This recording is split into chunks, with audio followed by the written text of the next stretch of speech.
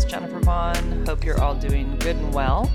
So last week I introduced you to my friend Ken Pinkella, 29-year decorated Army veteran who was court-martialed, jailed, and discharged from the U.S. military on false claims that he transmitted HIV to a fellow soldier.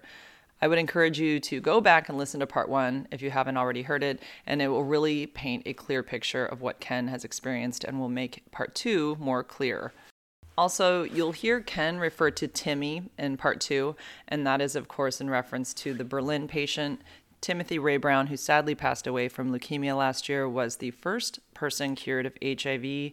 He's now one of several men cured. You can Google his story. His cure was linked to a bone marrow transplant from an earlier bout of leukemia, and that donor carried a specific rare variant of a cell surface receptor, a lot of big scientific words there, basically that resists the HIV infection. So obviously his cure regimen, being a bone marrow donation, isn't a practical solution for the masses, but there's always hope that it's a window to an eventual cure with the right research. Ken also brought up his friend Peter Staley, and we got stumped in the moment on the name of his documentary. It is called How to Survive a Plague. I highly recommend watching this, as it clearly and really painfully presents what happened in the early years of the epidemic with the United States and how research and treatment were literally ignored by basically a homophobic government until a group of activists refused to be ignored anymore and they demanded change. And boy, did they get it. It's a heavy one for sure, but everyone should be aware of this history. Ken and I also talk about the cure for HIV, of course, as well as the new injectable that's out on the market now, Cabenuva. Thanks again for tuning in. Here's the rest of my chat with Ken Pinkella. I can't imagine what it must have been like that whole time, knowing that this was all based on false information. Lie. Yeah, it's all lie. lies. Someone else's lie.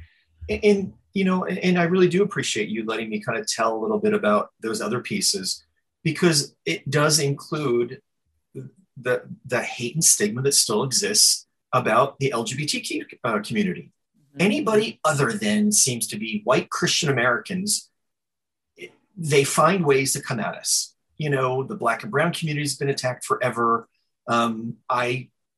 I always say my white privilege, which I acknowledged in my life, and I work for everything, but I acknowledge that privilege. It didn't help me or do anything for me. My status as a gay man in the military living with HIV was all they cared about. All they cared about. So it didn't matter what evidence was there or not there. It didn't matter. My whole family was in the house, and there was literally evidence that I was never alone with this person. It didn't matter. It was, like I say, they wanted the faggot out of the building, and it was an HIV related thing, and they just came after me. Even though Don't Ask, Don't Tell was turned over that year in 2012. Okay. Yeah. Man. Yeah, I get the comment all the time on my videos. You needed to sue him. That was the first thing I get about the person that I contracted HIV from. And I'm always like, I'm blown away by that. I'm like, well, I was a willing participant. He didn't even know he had it. I mean, why am I going to sue him? Well, you need to sue the office that, the medical office that didn't get a hold of you. I'm like, okay, well, there was that maybe, but I mean, I'm not going to sue anybody, but it's funny that that's the first thing. There was somebody that I had on recently. It was last week, and she contracted HIV after the second date with somebody who he knew he had it. Unfortunately, he was detectable, and he kind of tried to put it on her, but she had been tested before, knew she didn't have it. So she knew she got it from him. And some people had written and said, well, she should call the police. Like, she needs to call the police. And I'm like, well, but she was participating. Like, she chose not to have him wear a condom. So she's, I don't want to say guilty, but I mean, you have to be responsible for your own sexual health. Yes. And I've learned that a lot through advocacy and just being around people that are HIV positive. So it made me, and I also have learned through advocacy that when anybody with HIV is criminalized, it affects all of us. Like I look like a criminal now because I have HIV. The more you criminalize it, the more stigma it has, and then it affects all of us. Yep. So I always try to remind people, like, do you understand that when you tell that person that they need to call the police on them, that affects me? Yep. Like, do you get that? Like, but it's a hard thing for people to understand. They just think criminal. HIV equals somebody bad. They did something bad. I'm not saying there's not people out there that are not being responsible, for sure. But Right. that's not the majority. So, Right.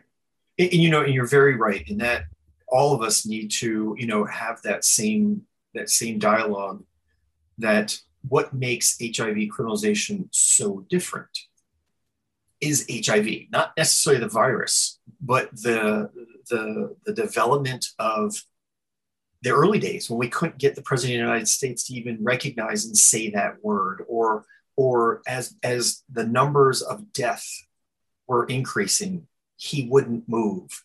And then when we finally got there, we had his attorney general who thought that somehow adding a criminal element to the bills, the original money going out on the federal side, that using the criminal courts to help public health was the right thing to do.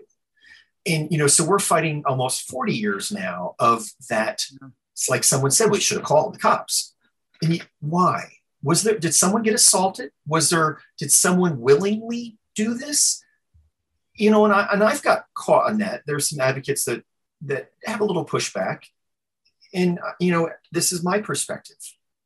If I find out, and right now I only know of one case where someone was convicted, and in my world, rightfully convicted, for criminal malicious intent to actually infect people. There was the guy over in London who they had all of his text messages, all of his emails where he was actually taunting his victims, that he did it with a criminal malicious intent. Take HIV out of it, and there are laws that could handle that act. But we fight the HIV stigma. So because it was HIV, it got, blown up more. And you're right. That one case hurts all of us because there is this automatic belief. Well, like the prosecutor said to me, well, HIV positive, so it must have been you. Right. It must have been you. Just because I have the courage to live and serve the nation, living with HIV, undetectable, fit for duty every year from the medical folks. But because there's this stigma and idea, the prejudice overrides everything. Well, you're HIV positive, so it must have been you. Wow, it couldn't be anything else. It's just, we are fighting not just a criminal mindset, but a cultural mindset because of the way HIV was mishandled right from the get-go. Totally. Yep. And then, so you're released from prison or jail in Germany, and you come home and Fort Leavenworth. Oh, Fort Leavenworth. Sorry. Yeah. Where is that again? I'm sorry. Kansas. Kansas. Leavenworth, Kansas. So, and then you're in New Jersey, right? I'm in New York. New York. Okay. I knew East Coast somewhere over there with a new. And, and so then you are no longer able to be in the military and make a living. Right. So I tell you, one of the hardest things was to come home, and I lost my house. Yeah. So when I say I lost it, I of course had no income. I hadn't paid my mortgage for a few months.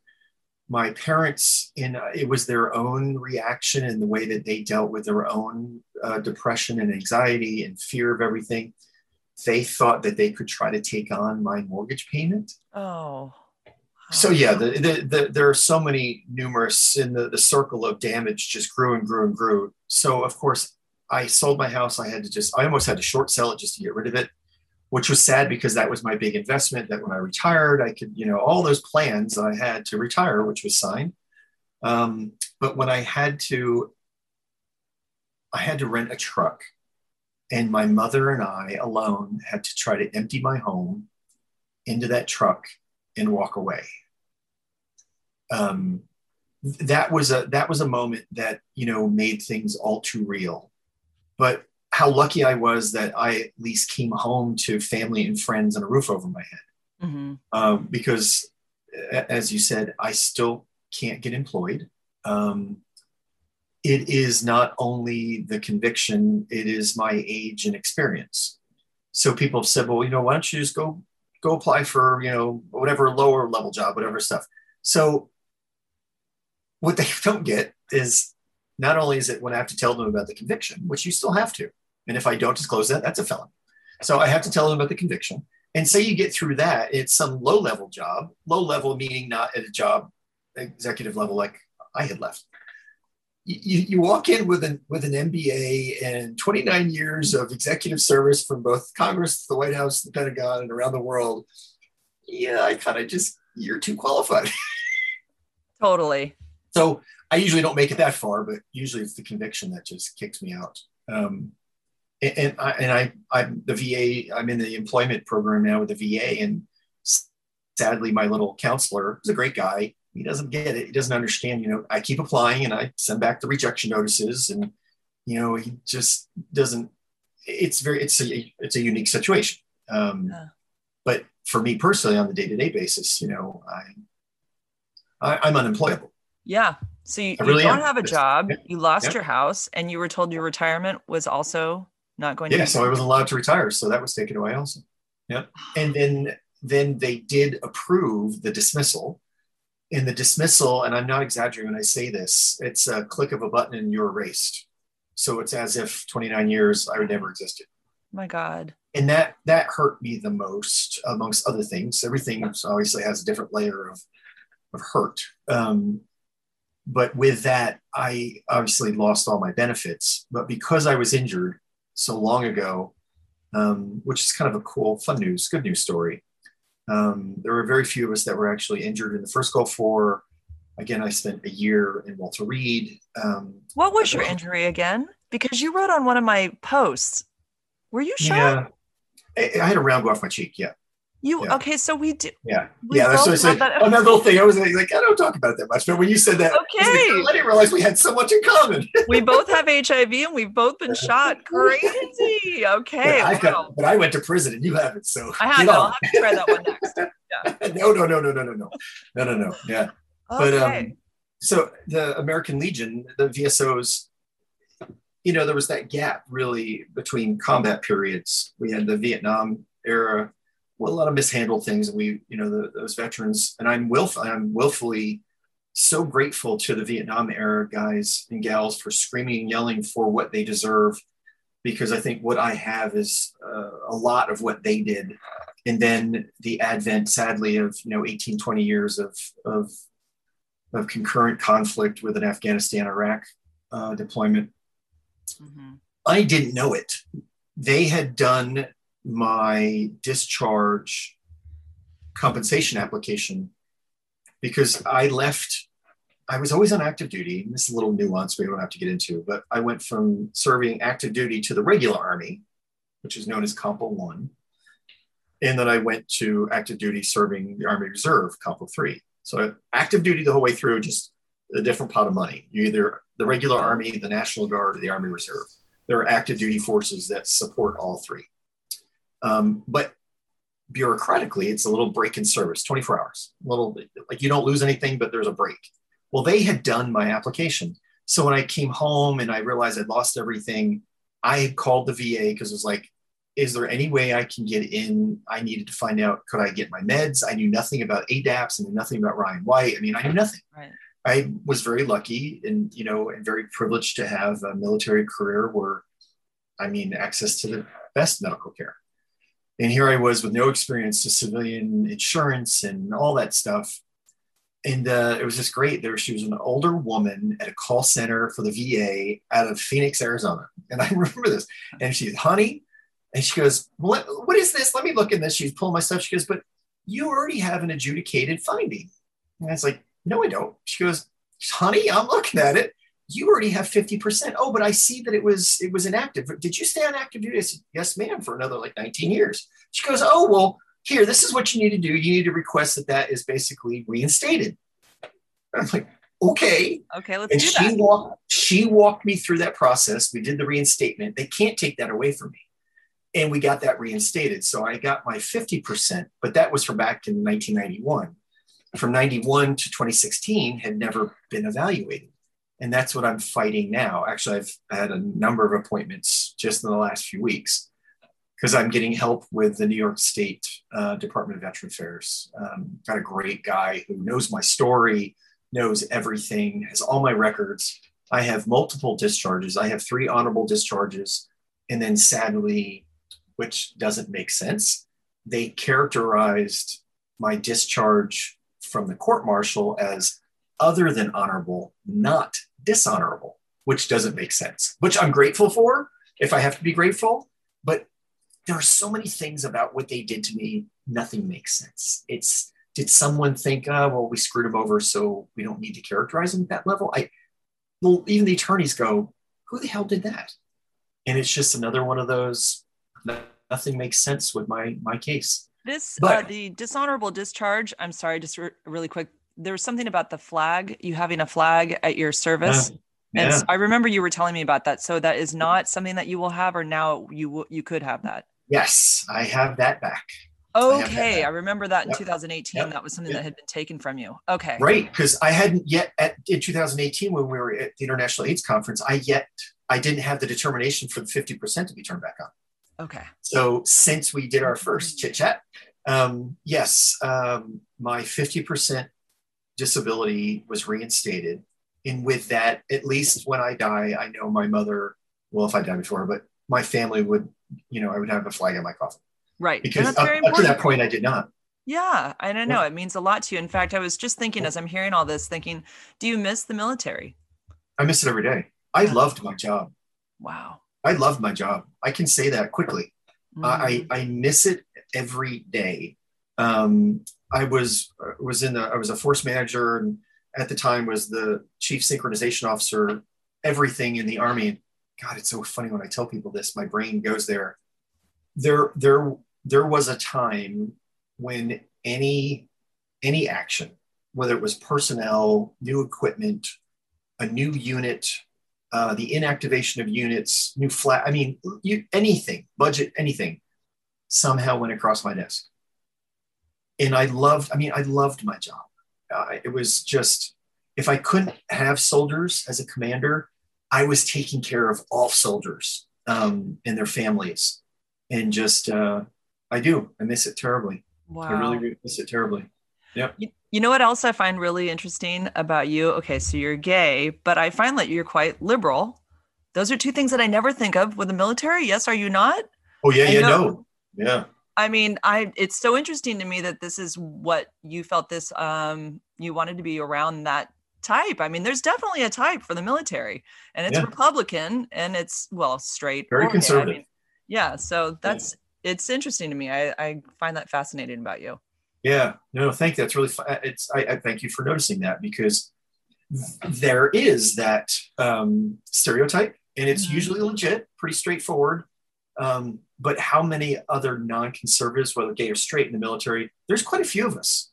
But of course, with the Hatch Act, politics is, is a no-no. We don't talk about politics. That's what. So you have to be silent about kind of how you feel as far as politics. If you're not on board with the majority, you just don't talk about it. I will tell you just a quickie. I got into a fight, an argument with a professor when I went to the Command General Staff College. At Leavenworth, mind you, years before. And there was an old belief that still exists today.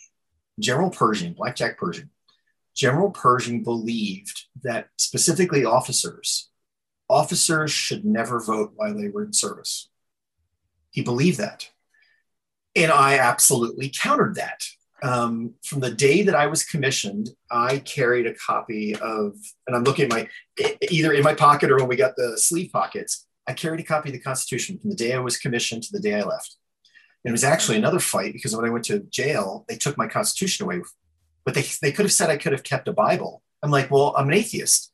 It's the Constitution. Look at it. It's all it is. There's nothing in there, nothing nefarious.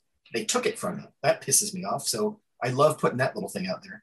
But I got into a fight with my professor about that there was this cultural belief that when you were in service, and specifically as an officer, you had to disassociate yourself with probably the most cherished right as an American that the founders gave us. And it was that participation. Now, yes, understood that you couldn't openly participate in politics while you were in service. Got it. But the idea that you were not even supposed to exercise your franchise right to vote, and it was a huge pushback. And I remember when I took it out of my pocket and I slapped it on the desk, because he had really ticked me off. And we went to good verbal blows about it, that I was a citizen before I became an officer. And I didn't stop being a citizen when I was commissioned. And that one sacred right was what I volunteered to go fight and die over. And you were asking me, or somehow believing that Blackjack Pershing was right to tell officers that we shouldn't vote. And it's still culturally within the military. And that's that conservative, nature of the beast. Oh, wow. Yeah. But there are more open-minded, liberal, democratic people in the military, but generally, yes, they're generally, rather conservative. Yeah. Folks. Yeah. That's what fascinates me, because you've gone through all of this, which is incredibly negative about, concerning your character. You're very liberal and you're gay, and but you miss this job. I love that about you. It's very special. Well, yeah, I mean, it is special. There's a sense of duty, and I grew up in my grandfather, before he passed, when I would come home on visits and things, he'd always asked that generation, well, are you happy? Are you happy what you're doing? Are you going to stay in that job? Because if you're happy, stay in there. He used to call me fighter. Stay in there, fighter. And I was happy. That's why it's so quick when I say I miss it, because I was happy. I never had a problem. I never got in trouble. I loved taking care of soldiers. I lived around the world. I mean, I was working and informing, decisions at the presidency level, the secretary level, congressional. I mean, you were in the thick of it. And what an incredible privilege that was, is what, I know I need to write my life story down. Oh, yeah. I did. I had some, I had some incredible interactions and in events in my life. And I did. I loved it. I miss it. I've only known you as Ken, not in the military. And I'm always in my mind visualizing you in your uniform, being very professional, doing the salute. And I'm like, man, that was his life for a long time. Yeah. Unreal. Yeah. So where are you now with everything? What's happening? So, at least on the military appeal side, that came to an end, very sadly. Sadly, because, when people look at my case and the record of trial, because there were so many holes, a lot of questions have arisen. Why didn't the appellate courts dig into this? So the appellate court only took action on one issue, and that was after a very ugly HIV case, U.S. versus Gutierrez, another Gutierrez, who was an Air Force straight guy, married, HIV positive. And this is part of the record. So this is where the discussion, he and his wife, they were open swingers. They go to parties. I mean, they sound like fun people to me. And he's a great guy. I hope I get to meet him at some time, because his case broke the mold and the definition of death, that HIV equaled a death sentence. So where the military had never had the authorization, the charges were always that aggravated assault level, pretty nasty charge. Because of his case, while mine was under appeal, they dropped HIV-related charges to assault and battery, which still doesn't make freaking sense. I mean, if you ask Joe Blow on the street, when you hear assault and battery, what comes to mind? Well, they usually say you beat the shit out of somebody. Somehow, assault and battery, that consummation of battery usually means you did something. You beat him with a bat. You beat the shit out of somebody. Physical assault. Yeah. Yes, assault and battery. So somehow these idiots, they reduced the charge. So anybody else previous or prior, our charges were also reduced. So that's the only thing that they acted on, is because the CAF, the Court of Appeals of the Armed Forces, the high court of the military, had ruled on Gutierrez to drop this aggravated assault, reduce it to only assault and battery. Mine was dropped. They ignored everything else. They ignored no evidence. They ignored the denial of evidence. They ignored everything else in my case and I will tell you, many civilian appellate attorneys have said there's no way that would have happened in the civilian world. They would have picked up on it. So I very, very, very gratefully have representation from Wilmer Hale, pretty much the second largest law firm in the country, if not the first. I'm sure some of the partners would say, no, we're the biggest. Wow. But a very huge and very prominent law firm. with a huge pro bono, activity. So just last Friday, we had a wonderful talk with Peter Perkowski. If you've heard me mention Peter, openly gay, HIV positive, defense attorney. He has his own private practice, but he was one of the counsels for old OutServe SLDN, which is now known as MMAA, the Modern Military Association of America, the LGBT veterans group. Peter has, I think, as long as I've known him, well, first, he's the only defender that I know that has actually been a defense attorney specifically on HIV cases. Sadly, it's usually too late. They're usually appellate cases, but Peter is the one who, it's called shopping out my case to get pro bono assistance. So we had a wonderful talk. They are laser focused on the phylogenetics. Again, we've had a lot of time. The partner who was in charge of my case, this is just beyond my belief. He is now the general counsel to the National Security Council in the White House, which is the number two. I think I can say he's the number two high-ranking attorney anywhere next to the president, other than the president's counsel. And a great guy. He actually had gone to school in Newbury Sheck from the Innocence Project. And as long as you and I've been alive, remember, DNA was not part of forensic litigation. It was because of the work of Barry and his partner in the Innocence Project that DNA is now in the norm accepted as forensic evidence. And the Innocent Project, now continues their fight for people to be exonerated based on science and based on evidence. They had approached Barry and the Innocence Project. They didn't understand the phylogenetics. They now understand it. WilmerHale has their own huge science team that would advise them on other corporate issues. They now understand the power of that phylogenetic analysis. And again, time on my side, how exact it is now that, yes, it was available when Ken volunteered for it then, and it was denied, that it's even more powerful and defined now. That if the Secretary of the Army will release access to my blood and to Chris's blood, which the Army owns. So anybody tested and diagnosed with HIV in the active duty forces, there is an initial blood draw that is kept on in the lab. Actually, it's the U.S. Military HIV Research. It's a command. They own that blood and they keep that forever. It's part of a long-term study that they do with the National Institutes of Health. And the scientist that we pulled into court, and she confirmed it, that blood is actually forensically maintained. So it's good to go anytime we can get access to it. They're laser focused on that as the issue, and that my retirement was signed. So we think it'll be a court case to the U.S. Court of Claims, who is very friendly to military retirement type issues. They, of course, will not redo the criminal case. We're going to go in with my retirement being denied as the issue, the wrong, the harm. Normal discovery, a panel of judges will say, okay, how did that harm occur? And then we get to lay out the criminal pieces that were broken and wrongfully, applied in that case that brought forward the actual harm of me losing my retirement. So you're not trying to reverse the felony charge, or are you?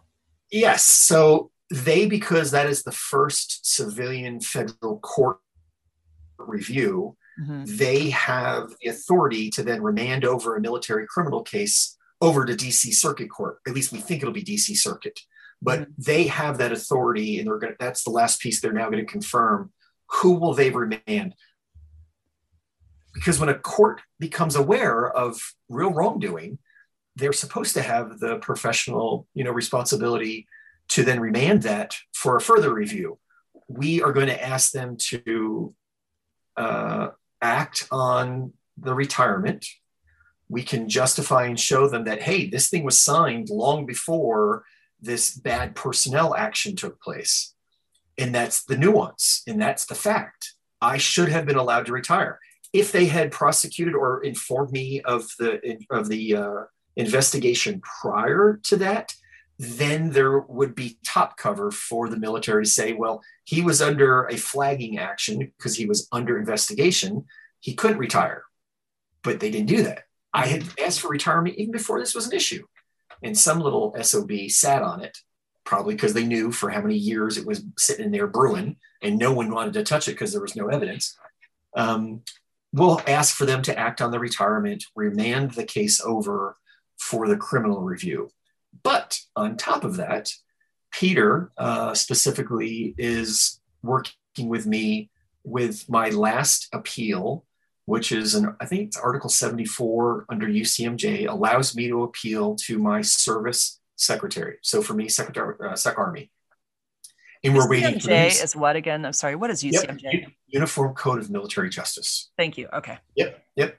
That she has the authority under Title 10, the code, to hear my case, what she does, but it's a clemency request from an officer who has a dismissal. And we have all this evidence that it's going to be very unusual. So I know it's going to be an uphill climb, but even Wilmer and Hale and Peter and some other folks who have looked at it say, holy shit, your facts line up so perfectly that you should be able to give her so much evidence and so much confidence that she will act on it. Yeah.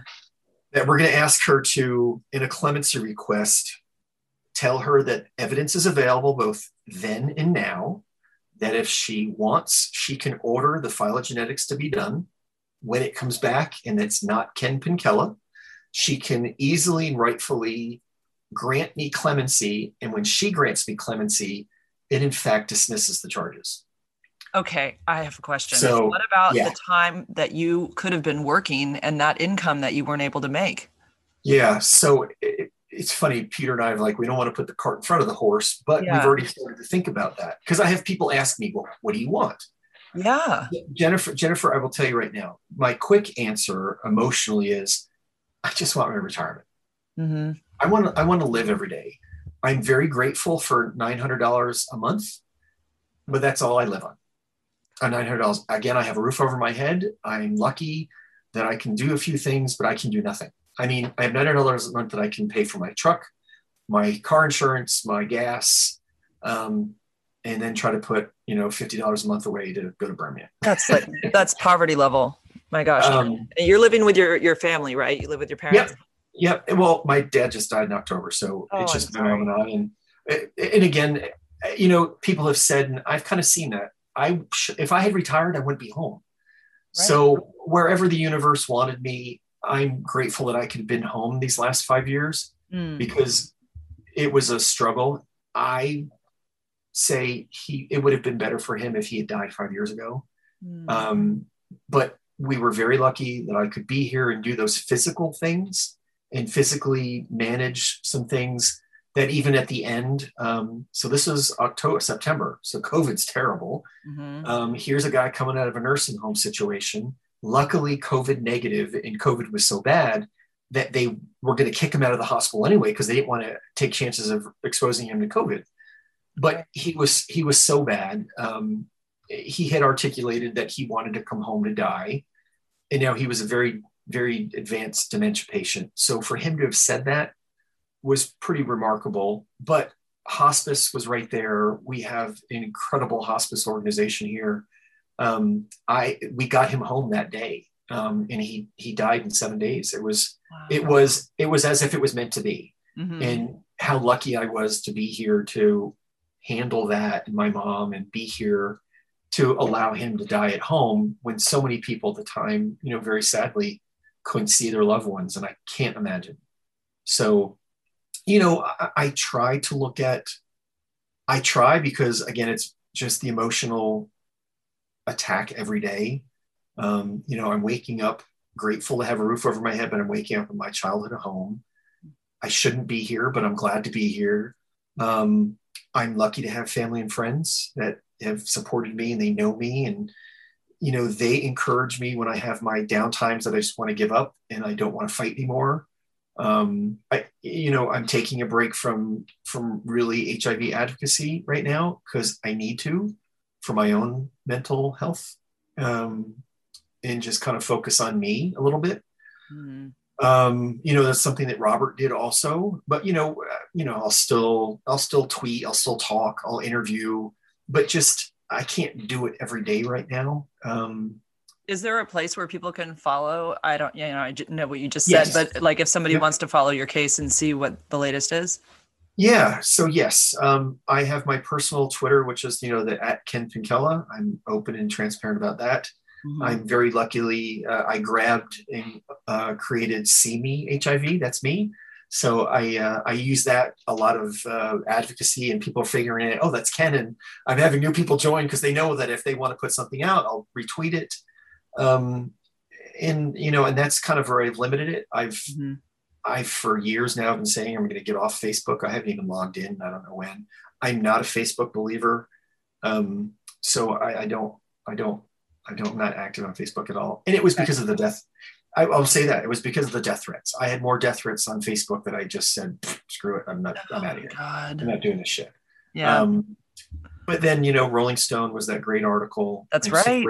Yep. So grateful for, the board and the family with the Elizabeth Taylor AIDS Foundation and their commitment to HIV is not a crime. And to take that and really not say mean something, but take it to another level with the power of her name and the foundation. I will link, by the way, that video in the description of this podcast. So that will be available easy for people. And when you watch it, again, because you know me, yeah, it'll probably affect you. Plus, you're compassionate anyway, and you're a person living with HIV, and your advocacy has changed people's lives. I love when you post the beautiful notes that you get. And, every day I get a lovely note at least once a day. It's amazing. I'm very lucky. And I will tell you, I get some incredible notes. Yep. And then I get some incredible people ask for favors. And the favor that I get the most is right now. I will tell you, Sean Strube, we found out that there is a pretty nasty case going to happen to a person in Ohio. And I've done this before, and I don't know why I seem to be able to relate to them. They'll ask me, and Sean has asked me if I would talk to this person. And that benefit of, I've walked these shoes, and at that moment, it doesn't matter economics, it doesn't matter race, it doesn't matter anything. It's another human being living with HIV and not understanding why the world is attacking me right now. And this threat of going to jail and this threat of losing everything is so unique that I think it's been like a beautiful gift that I've been able to give back to, sadly, the few that are going through this. That's great. That's great that you're able to do that. I have one other question, and this comes up in my advocacy all the time. Yeah. And I get so tired of answering it, but I always wonder, because of all the other advocates out there, I don't know if they're getting this question all the time, but it's not something anybody talks about at any of the conferences. Everyone asks me, like every single day, do you think there's going to be a cure? Do you think there's going to be a cure? And I just always say, we don't even talk about this. Like, I don't think so. Like, I don't know. What do you think? What are your thoughts on that? That's funny. I didn't know you get those, because Constantly. I'm one of those people that does the hashtag I fucking love science. I'm that guy. Did you have a chance to meet Talia Monique, Dr. Talia? I don't know. I don't think so. Absolutely. I mean, it's so funny because I've worked with her all the time, but she's a friend. She's like known as the most beautiful scientist in the world. Talia's she's stunning. And then her heart and everything about her. And she's been working on HIV and HIV research. That's what she did her whole career in. She is beautiful. She teaches bioethics at Fordham University, and she lets me speak once a semester. So we talk about this and this idea of a cure. I believe in science. And I think with the advent of just the last, I'd say 7 to 8 years, and now layer on COVID, because the mRNA as a tool has been around for years. We've had adenovirus applications, for generations. And because of all the work, and it's funny because yesterday they did the tribute for Timmy, and they put that beautiful bench up in Palm Springs, and and to have been so grateful to say that I was a friend. I do believe a cure is coming, And I think at any time we are closer than any time. Even 5 years, that's like tomorrow for us. Mm-hmm. Because of science, we're alive and having these great conversations that we can't hurt anybody. We're getting that message out there now globally. It's changing lives where people are happy and healthy and having relationships and having families because they can have children. And just from that message of the science and how the advocates translated it, that we all kind of knew that we had those low viral levels. We could pass the virus on. We all kind of knew that. And then with the advent of the partner studies, it was confirmed. And even though we had to fight a little bit of the science guys because they didn't want to say it, but when they finally said it, and then Bruce and everybody in the development of U equals U, and I really do, Jennifer, I think we are closer than ever before with, if not just the functional cure, which a lot of people, science will say that's what you and I have. Right. Functional cures, because we are able to keep such a low viral load. Viral suppression is key, but to such a level that we've come up with this undetectable, moniker, but it's a status that the little machine can't read and find enough active virus in our blood that we are undetectable. So not enough active virus to either cause harm to us or to pass on to others. But there are so many other pieces, between Timmy's cure with the CCR5 inactivation and the replication with Dennis, who's the guy in London? I just forgot. I haven't met him yet. I don't know. Yeah, I can't think of who the London. I feel so bad. I don't want to just call him the London patient. I know. I feel bad. I know it's like a brother. He should be, but so they've replicated it. And then in the last 6 months, you saw the news. Is she a German woman who has, as we've known, there are long-term non-progressors, but she has been off meds for so long and wasn't kind of caught in this loop. But then she was at some study, or her doctor, like, holy shit, what? You've not even been on meds and you're that she's been naturally undetectable, which then comes back to this validation of the CCR5 inactivation from both parents, and how does that affect our bodies? I really do. I think we are closer than ever before. The meds from just 2 weeks ago that they've been able to now actually quantify the level of reservoir of HIV in our bodies, because even you and I have a reservoir. Right. It's inactive. Right. But they've now been able to break that code to now quantifiably measure that. And they remember the old kick and kill right around. And we now know there are drugs that will activate it. And then with your ARTs is able to encapsulate and kill it. And your body just will learn from that. Is that the next level of functional cure? Because that's happening right now. But so it's not necessarily a serum that we're going to have an injection in our arm and then it's going to be gone. I think the vaccination is going to happen. Now you saw the study, which is very near and dear to my heart. A lot of people don't know. The vaccine study is financed and controlled through the Army budget. Did you know that? No. The U.S. military HIV lab is really a very large financial funnel for a lot of that research work.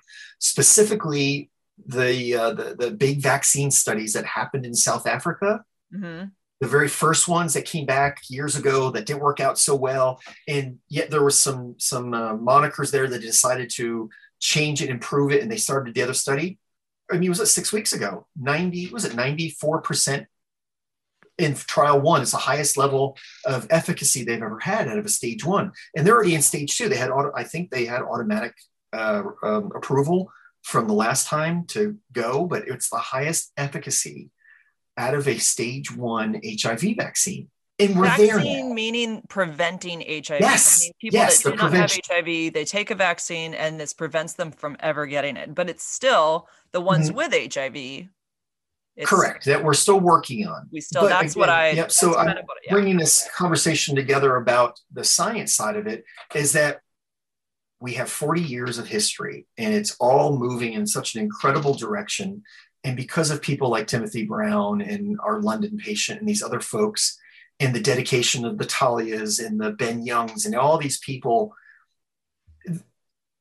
I just, I personally, I'm always optimistic because I hashtag fucking love science. um, it's just, and with COVID, because they knew what COVID was, it's COVID-19 because the year was discovered, unlike the dipshit who said, well, 19. We knew where it was. They knew what it looked like. We could see it. And it was a military moniker. If we could see it, we could kill it.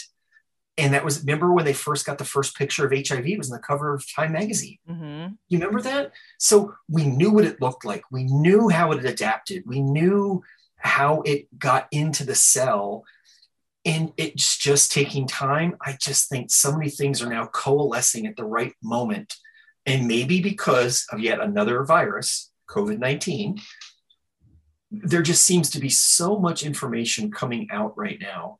I personally am optimistic that for you and I think you and I in our lifetime will go from functional cure to cure. I really do.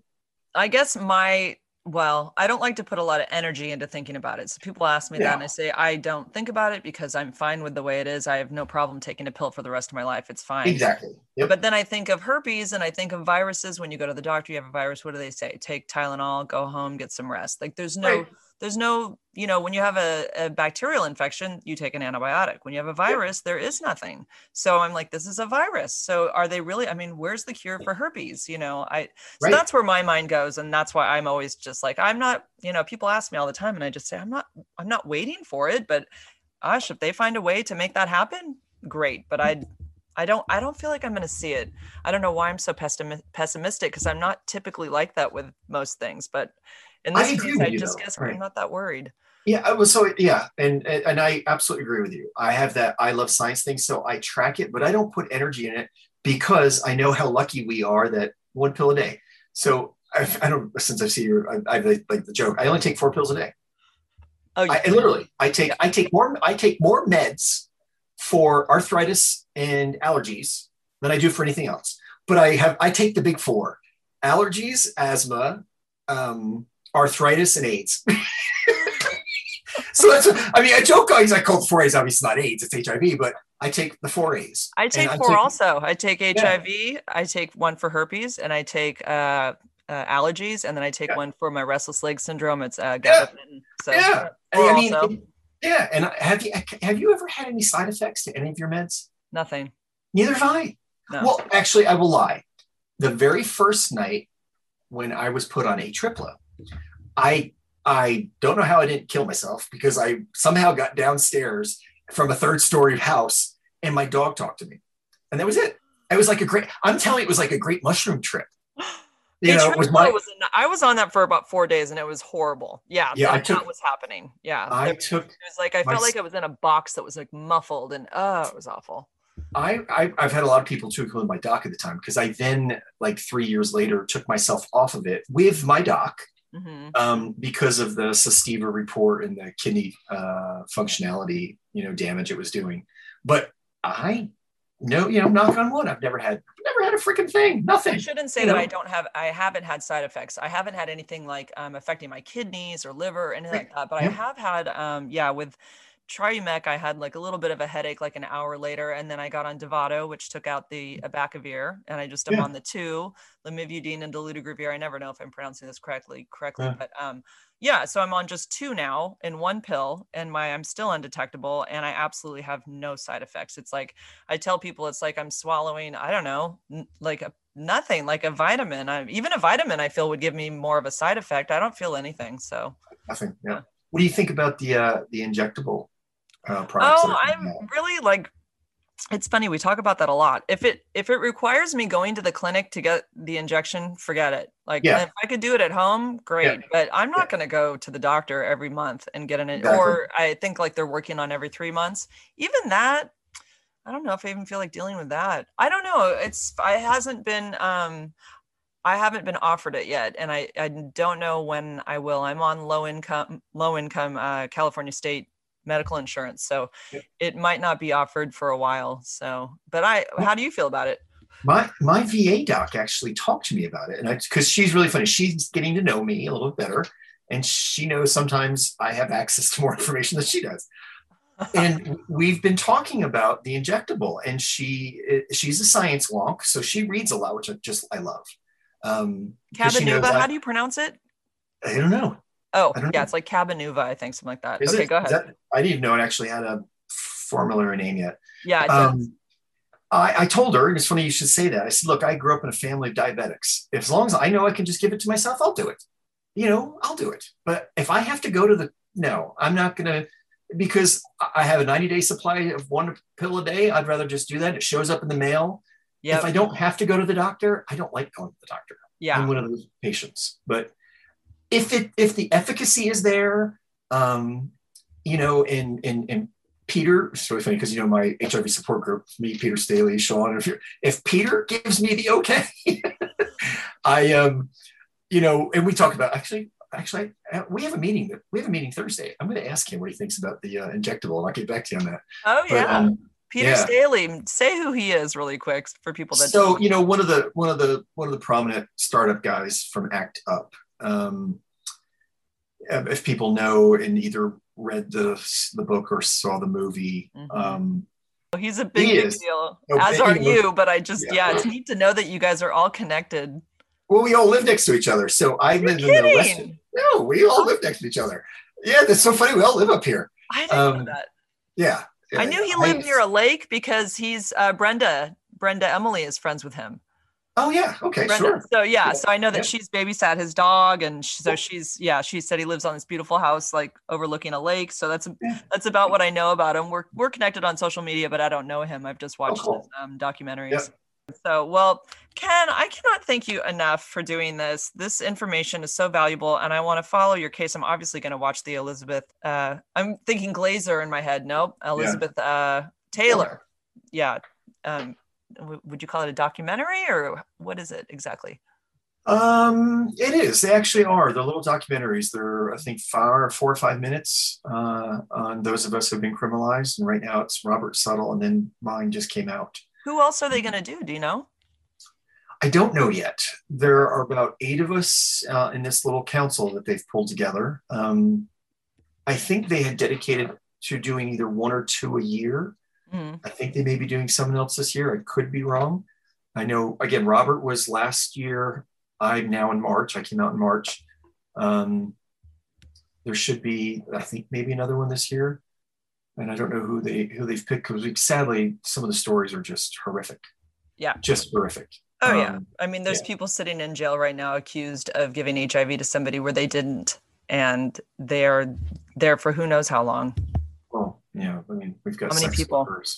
Sex workers who were hit with just disgusting sex registry violations, like for life, that have children. And it is just, at the end of the day, like all of our stories, the virus was never passed on. None of us actually infected another person, but yet all of us were criminalized and have lost everything. And like Robert and others, sadly live as a sex offender with a registration over their head for 15, 25, or life.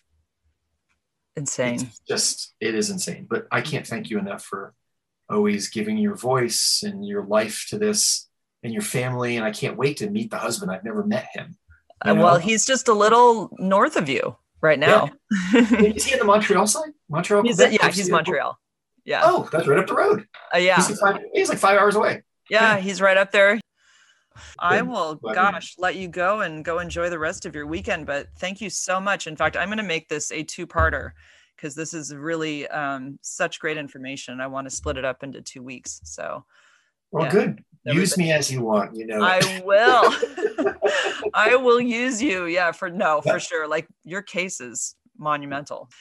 I'm just going to keep following it and hope for good things for you because you deserve it. You've worked so hard to get out of this, and obviously you were wronged in the worst way possible.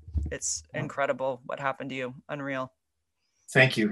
I adore you and I love what you do. If anything, I'd like to make sure you have a wonderful Mother's Day tomorrow, Mom. Thank you. Yep, absolutely. And anytime you want to chat about something, and I'll send you some stuff we're doing on the federal law, HR 1305, and I'll keep you up on that stuff. Yeah. Let me know for sure. All right, Ken. Well, kisses from California. Kisses from New York. Okay, we'll see you online. Okay. Okay, bye, Ken. You dear. Thank you so much again for listening. And thank you so much again, Ken, for taking the time to do this podcast. If you wouldn't mind giving me a quick rate and review, I would so much appreciate it. I hope you guys have a fantastic week. Stay safe, stay beautiful. See you next Monday.